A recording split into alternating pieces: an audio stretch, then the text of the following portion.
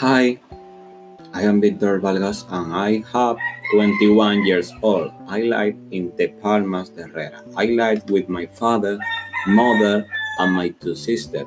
My mother have the name of Ana Maria Francisco Suarez, and my father is Roberto Vargas Santana.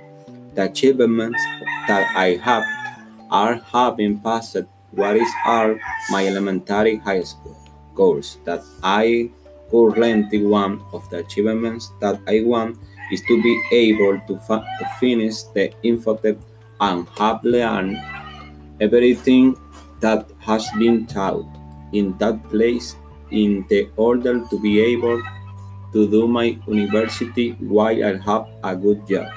My presentation ends here. Thanks for listening, and I and have a good happy rest of the day, night, depending on what time you listen to me.